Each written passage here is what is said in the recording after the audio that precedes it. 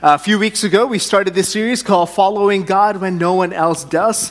And we love the title because it so speaks to our culture and especially the time we live in. For many of us, faith can be a lonely place, especially in our workplace, maybe in our families, where you may be one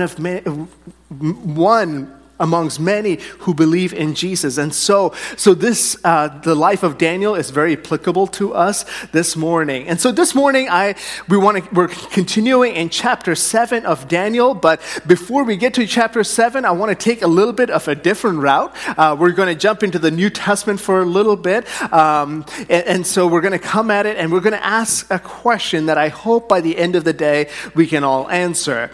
The story is said of a rather self-important individual.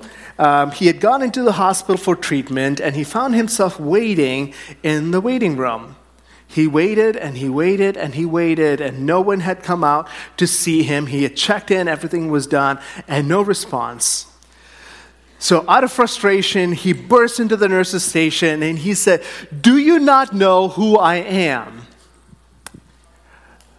The secretary there, quite calmly, pressed the intercom button and announced to the hospital, "Ladies and gentlemen, we have a gentleman here who does not know who he is, and if you can assist, please do." If you were to go around asking the question, "Do you not know who I am?" Or even in another way, "Who am I? Who do you think I am?" You would look at that person, or people would look at you and go, there's one of two things happening. One, dementia's already hit, and he has a problem figuring out who he is.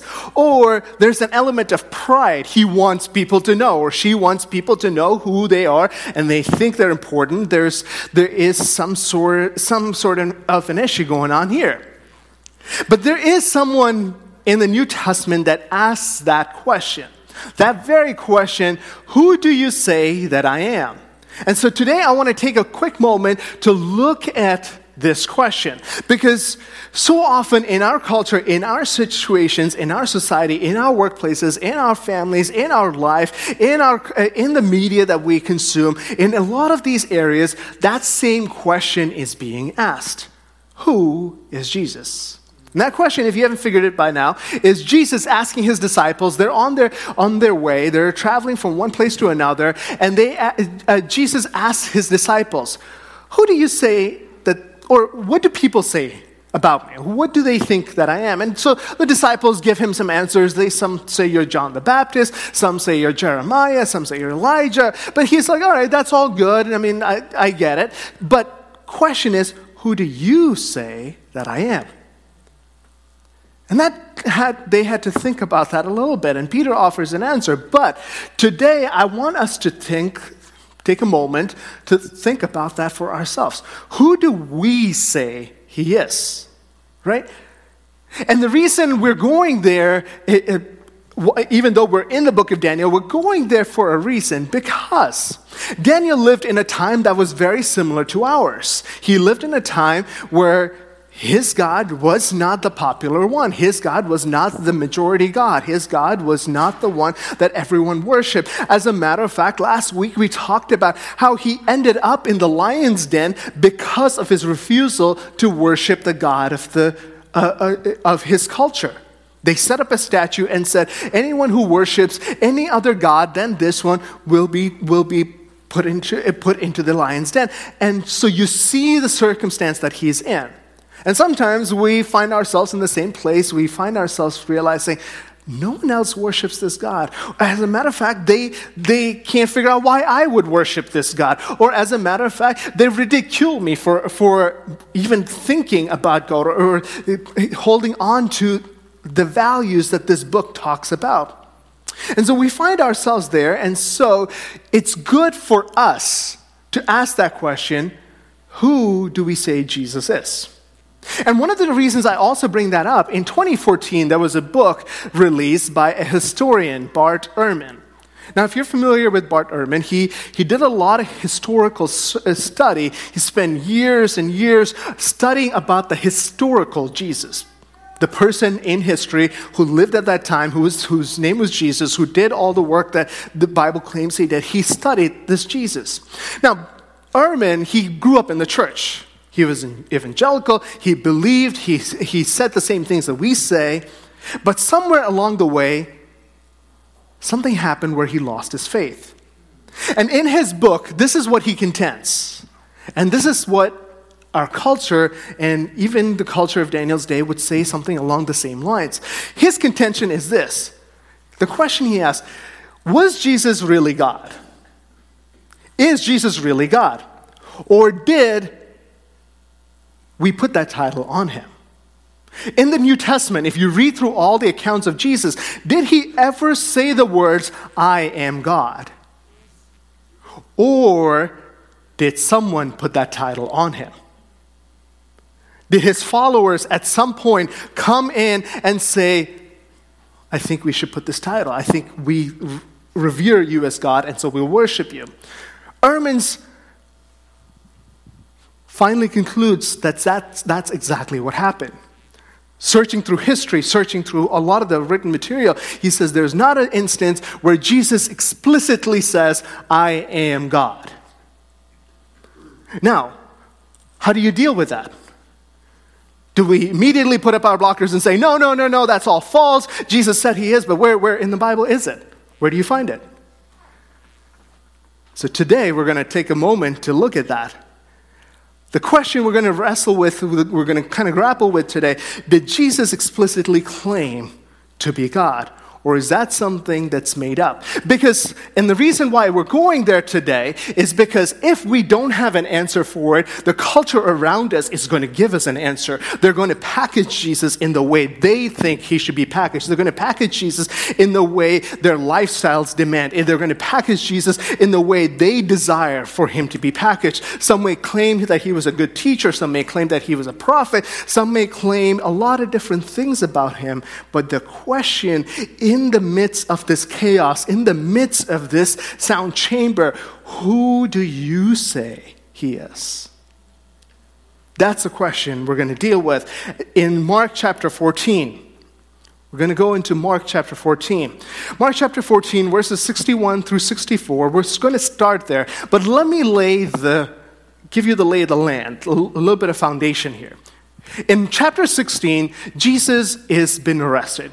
Passover is done, and this is right before his crucifixion. Jesus has been arrested, and they have brought him to the council, to the Sanhedrin, where the high priest and all the other priests are there, and their goal at this point is to charge Jesus with a crime. They want to kill him, but they can just go out and kill him. It's illegal to do so. So instead they go, we'll find something that he says or that he has done that is worthy of death. And the Bible clearly states in chapter 16 that false accusers came and they said, he said he would tear down the temple, or he said he would do this, and none of it stuck. And so finally, the chief priests, he stands up and he has one question for Jesus. And this is his question. And I'm going to pick up in verse 61 through 64. This is the high priest asking, are you Christ, the Son of the Blessed? And Jesus said, I am. And you will see the Son of Man seated at the right hand of power and coming with the clouds of heaven.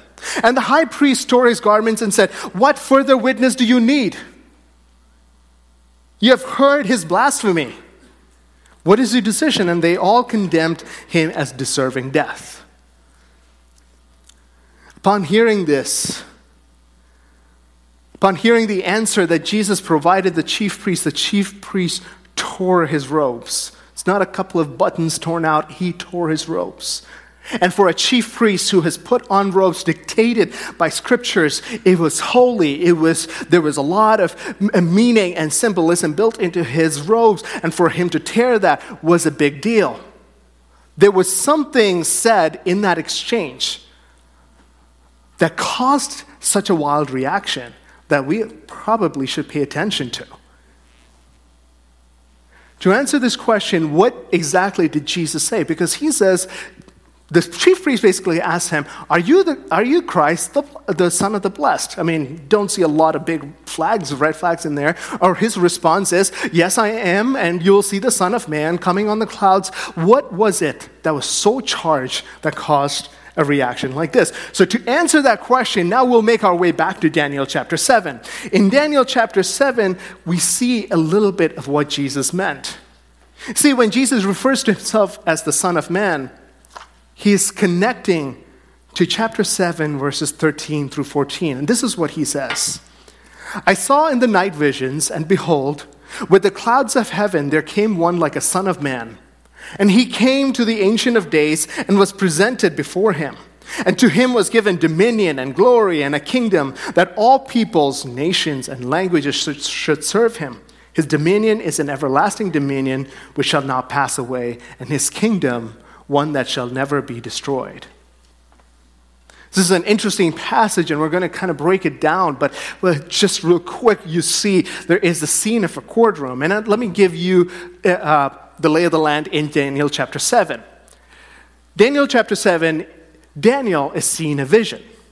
He's asleep in bed, and God is speaking to him through a vision. And in this part of the vision, he sees the Ancient of Days, or in Scripture, the Ancient of Days was God himself. God is seated on the throne, and there is one like a son of man coming up in the clouds, and he's coming up to glory, he's coming up to dominion, he's given kingdom that will last forever. And this is what Jesus proclaims to be. But again, if you're like me, maybe this is the first time you're hearing about this, or if you're like me, you've read it over and over and going, what is this saying? Because this is a lot of material here that does not make a lot of sense. So for that, let's work our way back from chapter 7, verses 1 onwards. We'll work our way. Now, there is a big shift that happens. Chapter 1 through 6, if you haven't had a chance to listen these last few weeks, about 5 weeks or so, if you haven't had a chance to listen to those sermons, I would highly encourage you, go on our website, look up our podcast. Great sermons on the life of Daniel, on the life of these young men who were plucked out of their communities, who were plucked out of their families, and they were taken into a foreign land, into a foreign culture. And yet, they're able to live lives demanded by Scripture, demanded by their God. And so it relates to a lot of us. It relates to us, especially as we strive to be Christians, as we strive to be people of faith in a culture that opposes it. So we live in very similar scenarios. And all of a sudden, we come to chapter 6, and you see the lion's den, and it's this glorious moment where Daniel is cast into the pit. Nothing happens to him. The king brings him out. The king is baffled as to why the lions wouldn't consume him. God receives all the glory. And then you come to chapter 7, and things take a different turn. Now, all of a sudden, let's actually read chapter 7, verses 1 through 8. And you see the turn here. This is Daniel writing. In the first year of Belshazzar, king of Babylon, Daniel saw a dream and visions of his head as he laid in his bed. Then he wrote down the dream and told the sum of the matter. Daniel declared, I saw in my vision by night, and behold, the four winds of heaven were stirring up the great sea. And four great beasts came up out of the sea, different from one another. The first was like a lion and had eagle's wings. Then as I looked, its wings were plucked off, and it was lifted up from the ground and made to stand on 2 feet like a man, and the mind of a man was given to it. And behold, another beast, a second one, like a bear. It was raised up on one side. It had 3 ribs in its mouth between its teeth, and it was told, Arise, devour much flesh. After this I looked, and behold, another like a leopard with 4 wings of a bird on its back. And the beast had 4 heads, and dominion was given to it. After this I saw in the night visions, and behold, a 4th beast, terrifying and dreadful and exceedingly strong. It had great iron teeth. It devoured and broke in pieces and stamped what was left with its feet. It was different from all the beasts that were before it, and it had 10 horns. I considered the horns, and behold, there came up among them another horn, a little one, before which 3 of these the first horns were plucked up by the roots, and behold, in the horn were eyes like eyes of a man, and a mouth speaking great things. How many of you understood that? I mean, there's a lot that's happening here. And if you're like me, you're baffled by it. As I was going through the book, I remember when I was younger, I loved reading these portions because, growing up on DC Comics, this is the kind of stuff that you crave, right? I mean, there's a lot of action. There's it's so much weird stuff that you're like, how is this all going to work out? And as you grow older, you realize that it's not just what you read. At one point, I thought there were actual 4 beasts and all of that. And today, we're going to find out that it's a little beyond that. There is a lot of symbolism. There is a lot of imagery that God is using. You see, their book takes a shift. The book goes from a lot of stories, from a lot of narrative, to a different genre of scripture. And this particular genre is what theologians and if you study the Bible, you would call it apocalyptic scripture. Now, apocalyptic scripture basically is this. It talks a lot about prophecy of what is going to happen. What is going to happen. But now, one thing you'll notice, especially in Scripture, is it talks a lot in symbols. It talks a lot in images. It talks a lot. It's almost like reading the Chronicles of Narnia or the Lord of the Rings. You see a lot of stuff that on the outside looks weird, but has great meaning. There's a lot of history behind it. The characters are not just what you see on the screen. There is a lot more behind it. So some of you are probably wondering, why would we even continue the series after chapter 6? And you're not alone. A lot of preachers out there, a lot of teachers will actually stop at chapter 6 because it's easy. All right? The Lion's Den, it's the crux of the whole book. We're ending on a high note and leave the rest. And so often, especially when we come to books like this, or we come to passages like this, we have to grapple with this question: how do we deal with apocalyptic scripture? How do we deal with things that don't make sense, that it's not a story, you don't see immediately what's going on? How do we deal with stuff like that? So in the church, we've taken one of 2 approaches. The first approach is what I just mentioned. Sometimes we just completely ignore it. We just say, we pretend it's not there, get to chapter 6, and we're moving on to the next sermon series, right? Or in our own private readings, we get to certain places in the Bible, like how many of you have read through the entire book of Numbers? Or, okay, we have a few. It's hard because there's so many numbers, there's so many, or the entire book of Revelation. We get to these books and we look at it and go, why is this in here? What is the purpose behind it? We see all these images and it baffles us. But here's the thing that we ought to remember: that all Scripture is inspired by God. Genesis through Revelation, all the story, all the poetry, all the history, all the letters, and the scripture of prophecy, all of it is inspired. And if it is so inspired, there is value behind it. It redeems us. It does something for us. God has put it in His scriptures for a reason, and for us, it's beneficial if we do find that out. So our first approach is we don't deal with it at all. Or the second approach, and some of us fall into this trap, and many in the kingdom, many in the church have fallen into this trap, is that we spend so much time trying to figure out what all of these elements mean, what all these beasts mean, what the horns mean, that we get stuck there. Sometimes leading us down wrong paths, leading us down rabbit trails that we were never meant to go in. So often, every now and then, you will hear either on TV or on the internet, you will hear of preachers who have predicted a thing that's going to happen. They will look at the signs in the universe, or they'll look at the scripture, and they'll compare it, and they'll be like, all right, Jesus is coming on so-and-so date. The date comes and goes, and Jesus has not come back. And there are pitfalls to this sort of method, that we've spent so much time in it that we realize that we're missing out on what God has called us to do. And so this morning, I want us to consider a more nuanced method. As I mentioned, all of the scripture is inspired. All of the scripture is given to us with a purpose, and it's beneficial for us to figure out why. First, we have to understand why this was given in the first place. In Daniel's context, when Daniel is receiving this vision, he is amongst a people that have been languishing in exile for years and years and years. Daniel is not the young man he used to be. He is much older now. He's probably in his 60s or in his 70s, and he's lived most of his life in exile. He's lived in a place where it's not home. He's lived away from his people, and his heart cries, "How long, O God? How long will you keep us here?" His people have been crying out, and to them, God sends a vision in the midst of this chaos, in the midst of this pain, in the midst of this suffering, and he says, "This is for you." There is a message in the scripture, and the message is simply this.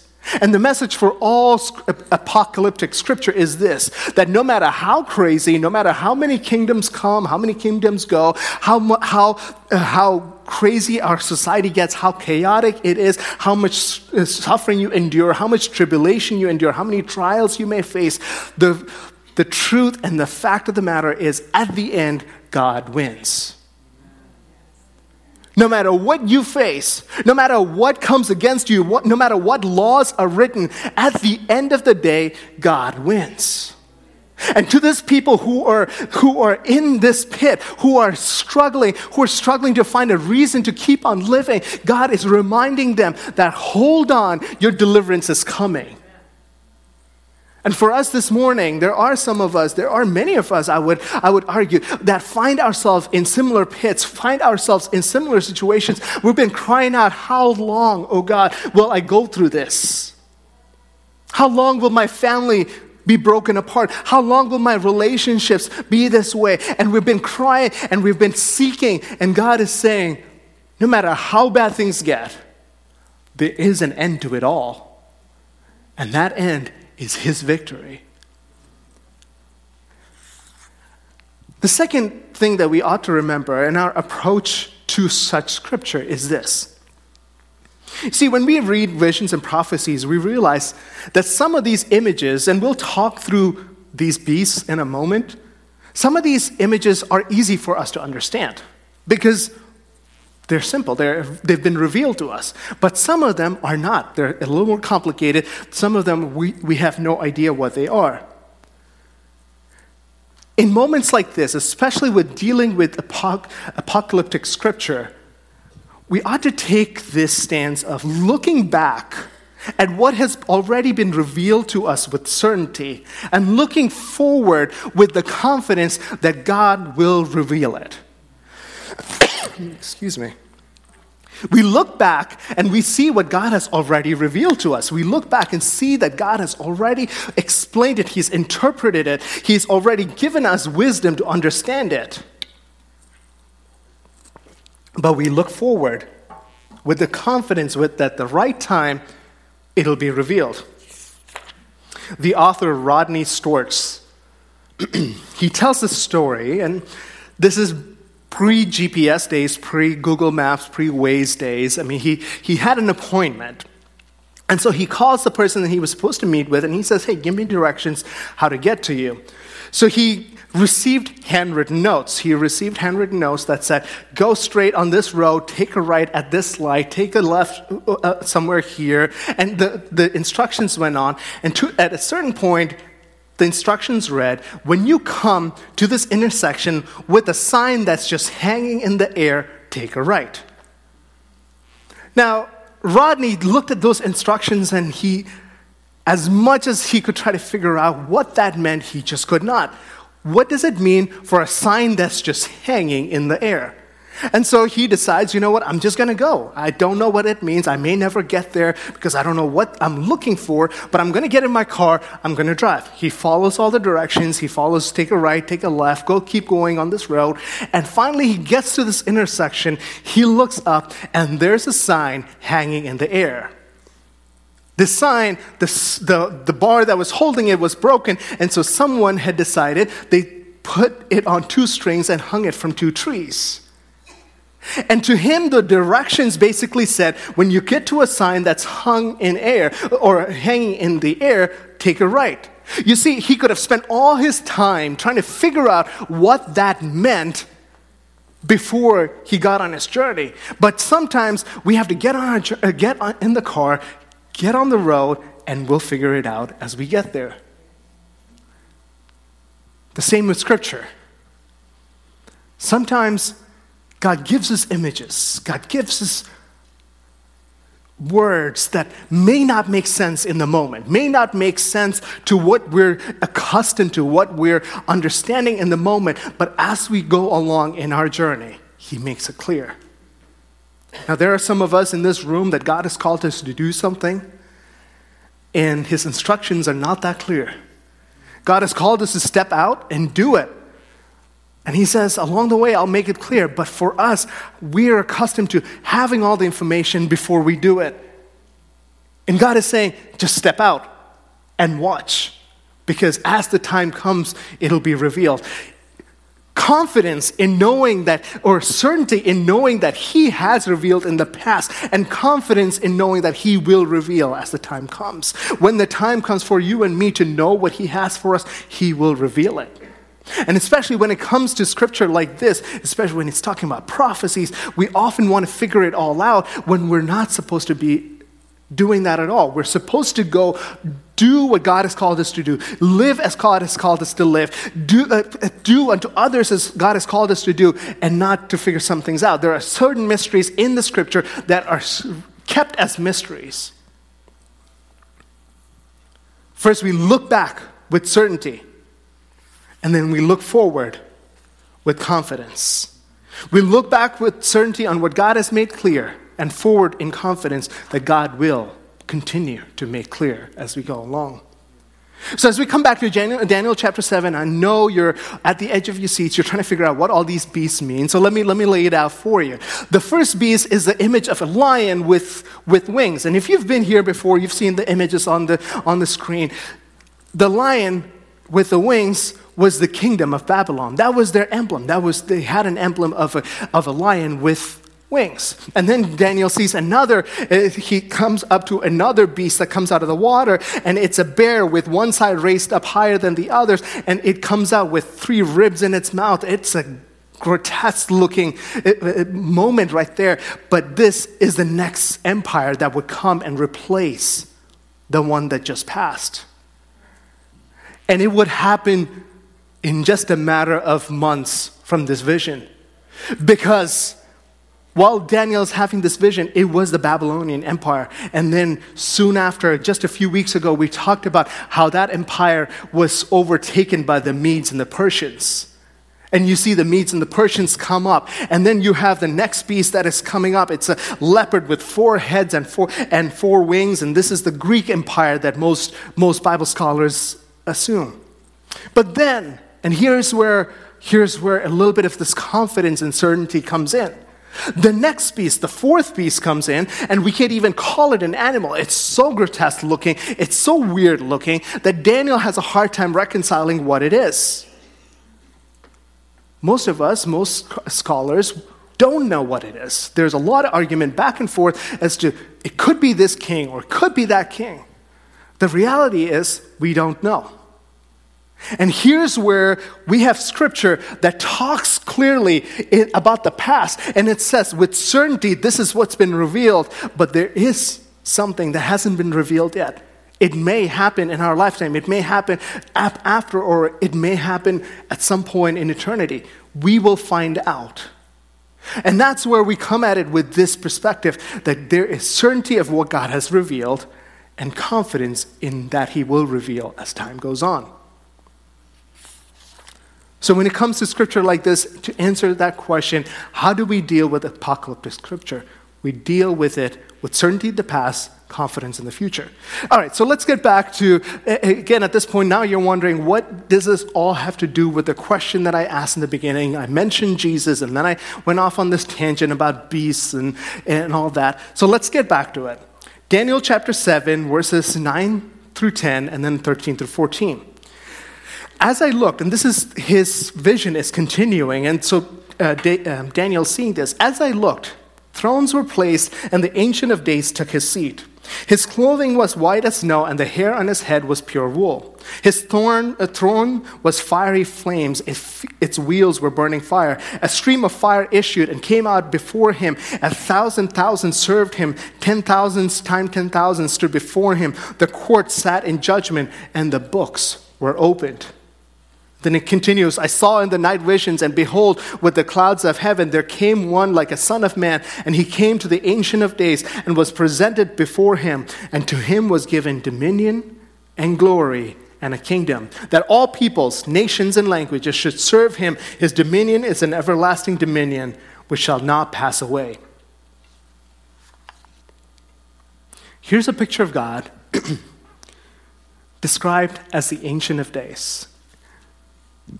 The Ancient of Days talks about God himself, the creator. And Daniel, his vision goes from the waters where all these beasts come up, and now it transitions to a courtroom. And in this courtroom, God, the Ancient of Days, takes his seat at the throne.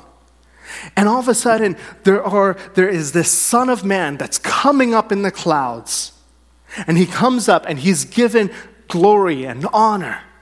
He's given dominion, and he's given a kingdom. But there is a task at hand. It says, and the books were opened for judgment.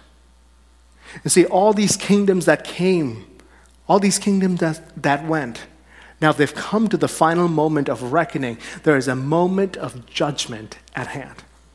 This Son of Man would come up and he would judge every kingdom. He would judge every beast. And it says it destroyed them all. How does this relate to us? And how does this relate to the conversation that Jesus had with the high priest? When the high priest asked Jesus, are you Christ, the Son of the Blessed? He responds with, I am, and you will see the Son of Man come up in the clouds, and he will take on this kingdom, and he will judge. See, immediately, as soon as they heard this, their thoughts, their minds went back to this image where Daniel had prophesied 500 years ago that a man would come up, the Son of Man would come up and would judge them. And immediately, Jesus may not have said, I am God, follow me, I am God, fear me, but he, in coded language, he told them exactly what they needed to hear, that he was the Son of Man. Going back to the question that I asked, did Jesus claim that he was God, or was that a title placed on him? He is God. You may ask the question, what about you may have heard the term Son of God or Son of Man. And why wouldn't Jesus just simply say, I am the Son of God? So going back into the context, especially in the Jewish context that he was in, the term Son of God didn't necessarily mean his divinity, because everyone was a son of God. Adam was called a son of God. The King Solomon was called the Son of God. The psalmist calls people little gods. And so for them to say, oh, I am a son of God, it didn't mean a whole lot. But the moment he said, I am the Son of Man, that image was reserved for the one and only Messiah, the Messiah that Daniel saw. And so here we have a full circle where we have the prophecy that was given to Daniel. Did not make any sense to him. Did not, as a matter of fact, at the end of the chapter we read that he was troubled. He had it all interpreted for him, and yet he was troubled. He could not make sense of it all being fulfilled. In front of the priest's eyes, here's the Son of Man who's coming. But that prophecy is not complete. That Son of Man came once, but he has yet another coming. And this coming is what Jesus says, he will come up in the clouds. There is a day, dear friend, there is a day that's coming where he will come back. Where he will come back. The Son of Man will come back. He will receive us his kingdom. He will receive us back into his kingdoms to make us rulers as he had always called us to be. In verse 27 we read, and the kingdom and the dominion and the greatness of the kingdom under the whole heaven shall be given to the people of the saints of the Most High. That's you and me. Their kingdom shall be an everlasting kingdom, and dominion shall serve and obey them. This is what he has promised you. He has already started the work. He will complete it pretty soon. We don't know when. We don't know how. We don't know what all the details are. But here is the promise, especially in prophetical scriptures, that no matter what you're facing, no matter what kingdoms come against you, no matter what trials you may face, there is a resolution, and the resolution is that he is God, he is still on the throne, and he will be victorious. And we, along with him, we're in it for the ride. We're in it. We will be called up as rulers along with him. We will be given dominion. We will be given kingdoms, is what the scripture promises us. And so this morning, as we close here, I'm going to ask the worship team to come up. But let me ask you, let's go back to that original question. Who do you say that Jesus is? Because society will define him a certain way. And as we mentioned, they will define him on their parameters, on their understanding of him. But the question is, how do you define him? Jesus defined himself. I am the Son of Man. The real question is, this morning, in the situations that you're in the chaos that you may be facing, how do you define him? Is he your God? Is he your Lord? Is he God? Because if he is, there are certain implications. If he is truly God, then our lives ought to look a certain way. If he is truly Lord and Savior, then we ought to be surrendering to him. If he truly is God above all gods, what are we drawn to? If he truly is Lord and Savior, then we ought to be falling on our knees. We ought to be surrendering all of our lives. We ought to be surrendering everything and calling him Lord. You see, Jesus saw himself as the Son of Man. Jesus saw himself a certain way. And he's calling his disciples, and he's calling us today to reconcile that within ourselves. And before you leave this morning, I hope and I pray that you're able to reconcile who Jesus is truly to you. Who is Jesus? When it comes to Jesus, we can look back with the confidence that he is the Son of Man that Daniel prophesied about. And we can look forward with the confidence that he is coming for us. He is coming for his people. We can look back with the certainty that he died for our sins, and we can look forward that he will fulfill his promise to us, that he will receive us into his kingdom, that he will resolve all our tensions, that he will resolve the problems of our day, that every tear will be wiped away, every pain will be resolved.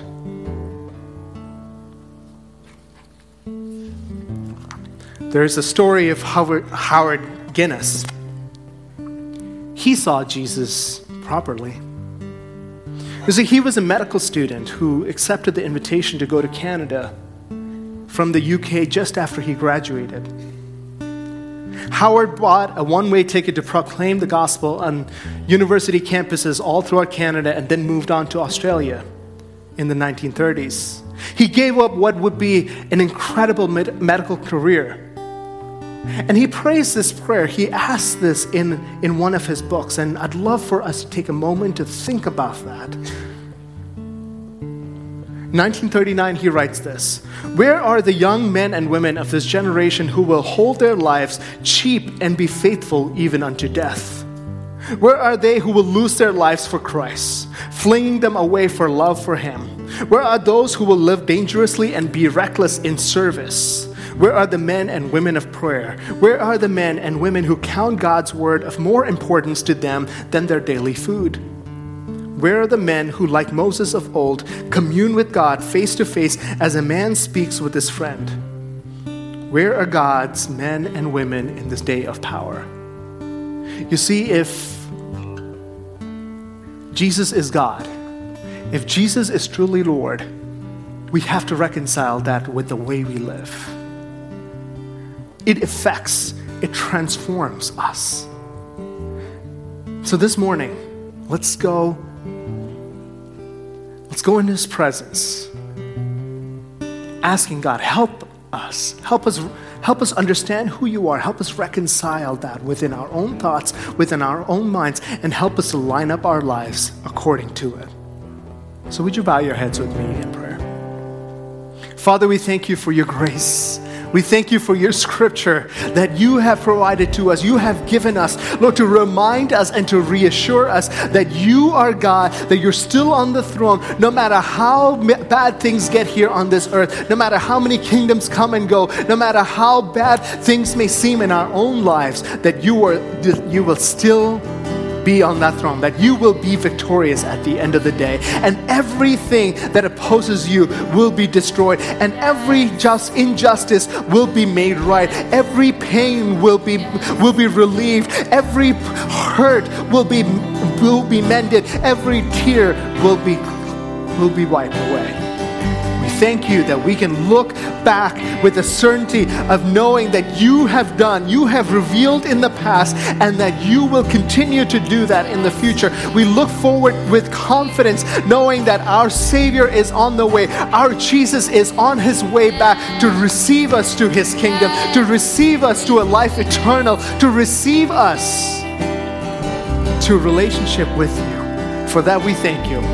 Lord, help us today. Holy Spirit, move in us, enforce in us who you are, and enforce in us, remind us of your grace to us. We ask all this in the name of your Son, Jesus. Amen.